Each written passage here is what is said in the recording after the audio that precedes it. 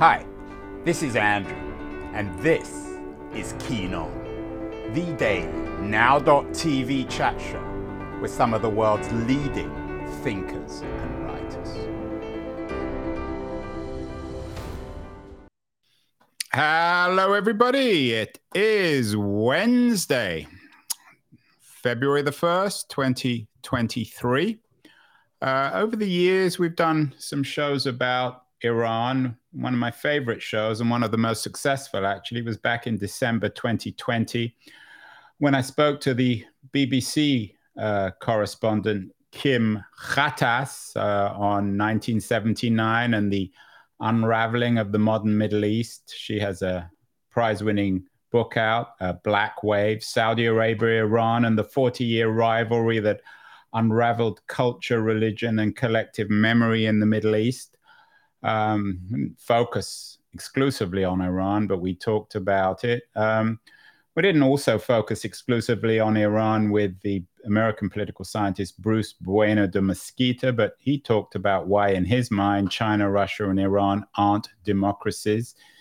I'm not sure I necessarily agree with his conclusion, but it was interesting. And then last month, or about 5 weeks ago, I talked to my dear friend Solly Ozel. We went to grad school. He's based in Istanbul, and we talked about the Middle East in 2020 and 2023, and we talked a little bit about Iran in that as well, in the context of Israel, Turkey, and the Gulf states. Of course, Iran is very much in the news. Earlier this month, as CNN reported in January, 3 or 4 weeks ago, terrible news that Iran executed a karate champion and volunteer children's coach. Very disturbing news, as well as 3 other executions amidst international criticism, according to Reuters. And even today, Iran remains in the news. The Washington Post reports that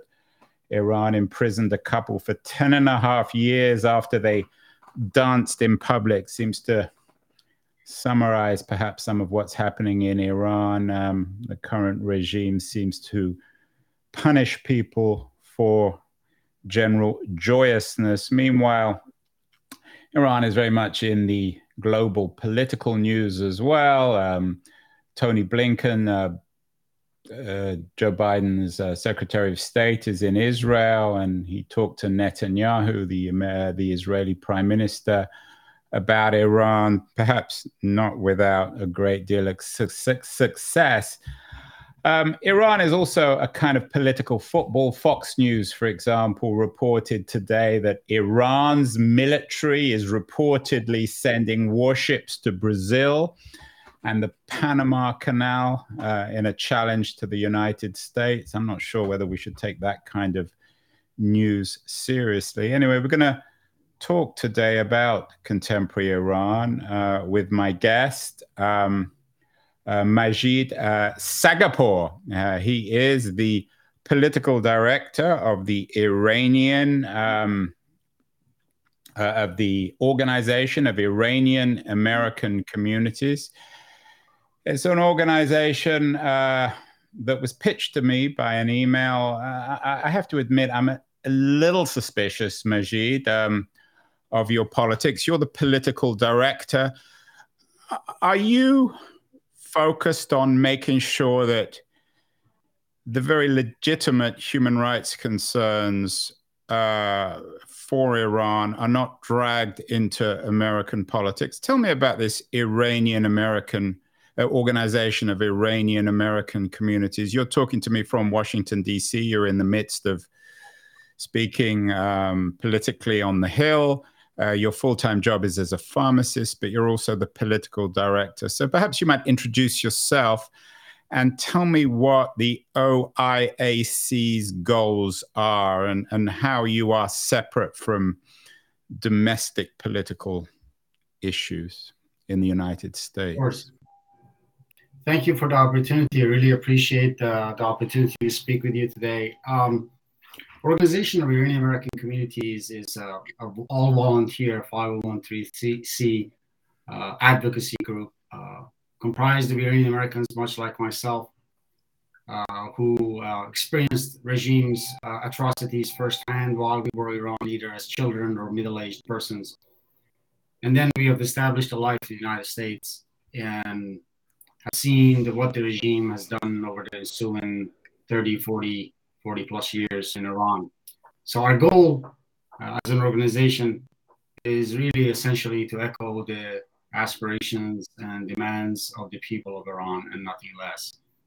And so to that end, our communities in more than 40 states in this country engage civil leaders, civic leaders, politicians, local leaders, and of course, concerned citizens to advocate for that cause. Ultimately, you live in Virginia now. When did you come to the United States? I would say in the mid-1980s. Iran was, the regime in Iran was perpetuating the war with Iraq in 1984 when I entered this country. And it's been, during that period, we've seen transitions in Iran over multitudes of administrations in this country. And of course, in Iran, with the advent of supposed moderates in Iran, Rafsanjani, then Khatami, and then, of course, they tried the heavy hand with Ahmadinejad and went back to supposed moderate Rouhani. And now they're back to a heavy hand, the most brutal of them all, Raisi. But all along, we argued the same, that this regime is a singular unit. It's unreformable. And we know that firsthand because we and our families suffered. And as you see, the people of Iran are suffering still. It's not for me to obviously question that, and I certainly wouldn't.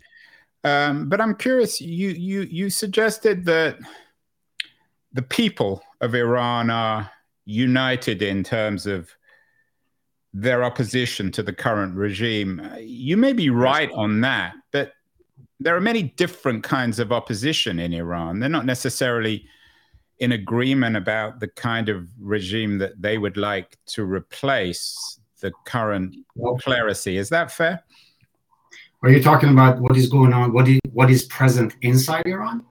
Yeah. I mean, you seem to suggest that everyone was united, and I mean, you obviously know a lot more about Iran, contemporary Iran, than I do, but I'm suspicious of that because it seems as if there are many different groups, political and cultural, men, women, Sunni, Shia, different ethnicities within Iran. So I'm suspicious that everyone's united in terms of what they want to replace the current regime.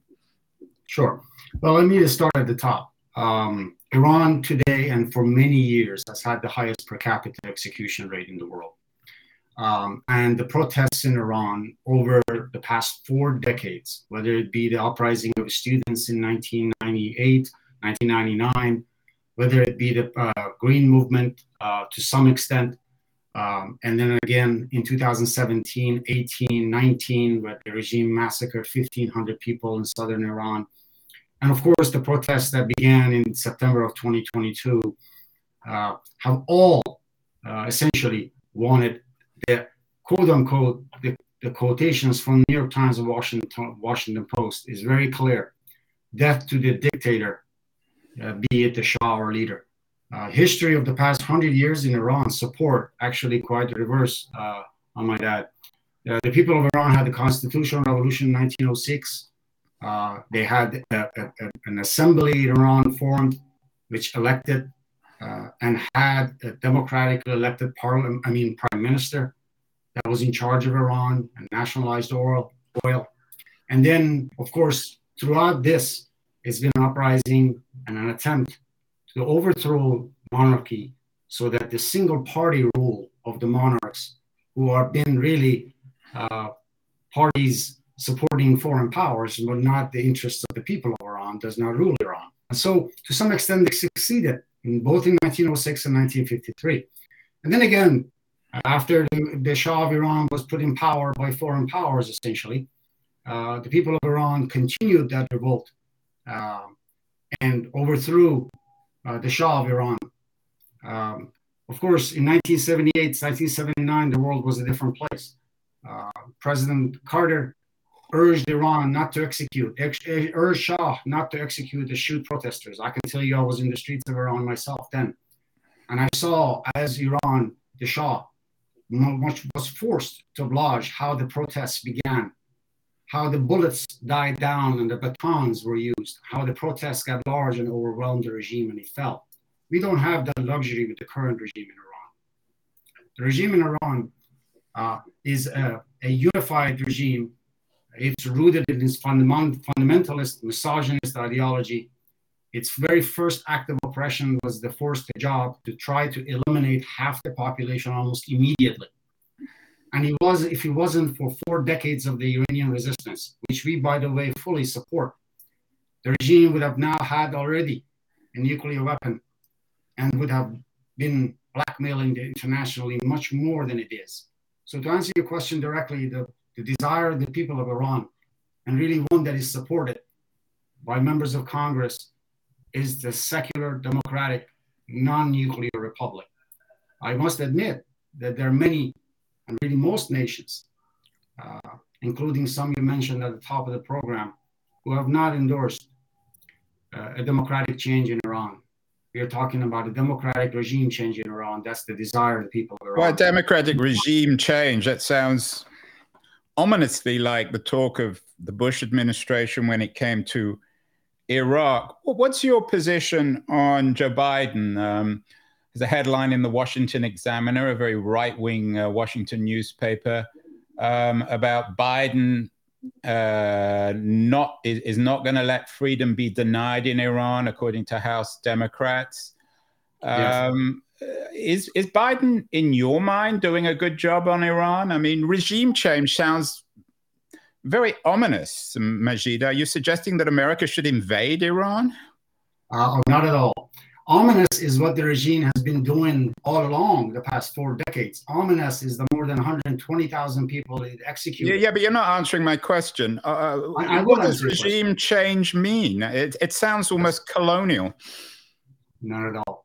Regime change, democratic regime change, means that the people of Iran will make that regime change occur. That's fundamentally what it means. Unlike the Syrians or Afghanistan or in Iraq, the people of Iran have an organized resistance movement that supported those very protests against the hijab in 1980 and protested against the regime's oppression throughout this period, has been persecuted throughout, a significant amount of misinformation dispersed about it throughout, assassinations abound across Europe, attempted assassinations here in the United States, and certainly terrorist operations directly by the regime in Iran. I am talking about the National Council of Resistance of Iran, a political body that has what any organization demanding a democratic change in Iran and wanting to establish it must have. It must have a leader, it must have a plan, and it must have an organization. And those 3 things is why our community has supported the National Council of Resistance of Iran. And we are fully certain that this regime will fall, not by a foreign power. In fact, any intervention by a foreign power inside Iran plays right into the hand of the terrorists that rule Iran. On the other hand, the people of Iran have everything they need. That's strong language, Majid. Terrorists, that's language that suggests regime change. I have to admit that I'm very suspicious of some of the politics on this. Mike Pompeo, for example, in December, headlined an Iranian opposition summit. It seems as if the right wing of the Republican Party is fetishizing this resistance. Are you in any way concerned that people like Pompeo seem to be using Iran as an opportunity for their own political ambitions within the United States? I certainly cannot speak for anyone who appeared at the programs we sponsored, but the article you just put up was an event we held in the United States Congress. It was in relationship to House Resolution 118. 260 bipartisan members of Congress supported it. That article was written the day after. The 260 bipartisan, I must say, not right-wing hardcore, but bipartisan members of Congress, more than 80 of them are Democrats, some of them chairs of committees, who supported the aspiration of the people of Iran and our call for the United States to establish a policy to support the democratic aspirations of the people of Iran, that the people of Iran want a secular democratic republic, and the current regime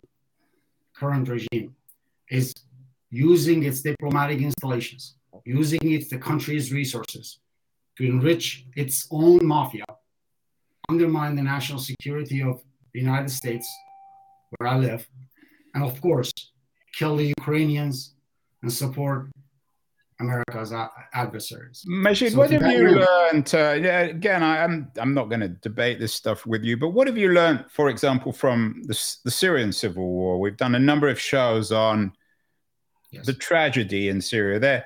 I'm not sure if there was a unified opposition, but there was clearly a very well-organized opposition to the Assad regime, which, as you know better than I do, is supported by Iran. What are the positive lessons from Syria that an Iranian opposition could have learned, given the tragic outcome of the Syrian civil war? Of course, what Syrians lacked is what the three factors that I mentioned to you earlier. Most of the Syrian opposition was supported certainly by others in the region and abroad. Syrians did not have a unified opposition that has lasted as much as the NCRI has lasted for more than 4 decades, despite the oppression. And certainly they didn't have a plan, an organization that could carry out that plan, and hence the reluctance of the Western powers to support it. And of course, there were other factors at play. The Ayatollahs in Iran did all they could to make sure massacres in Syria occurred. So I'm not saying singularly that was the only reason, but that one of the primary reasons was that Syria did not have what the Iranian people have, which is an organized resistance, capable resistance movement.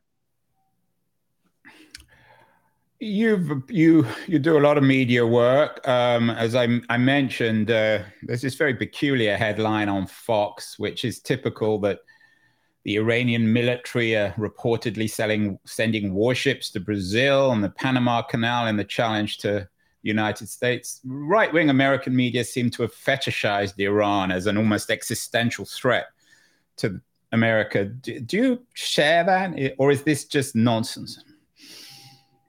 I think the Islamic Republic of Iran, the regime Iran, is a fascist, predatory regime.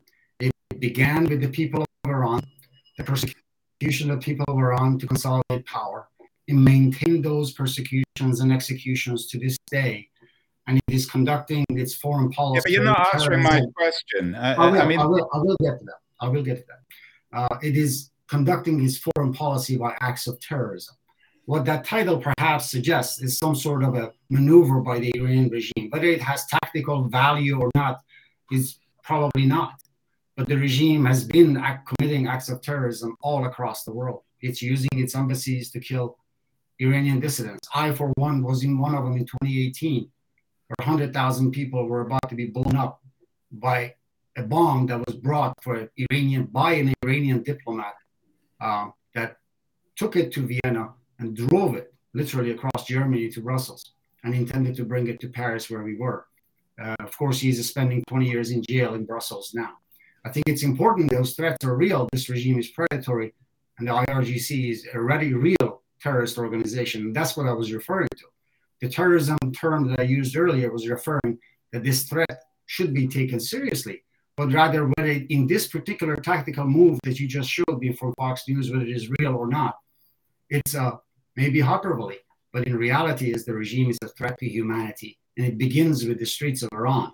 Is it more of a threat? I'm certainly no great admirer of the Iranian regime, but is it worse, for example, than the current Saudi regime? There's a chilling piece in yesterday's BBC about secretive Saudi executions, 60 Saudi Shia opposition executed by the regime. They didn't even alert the families.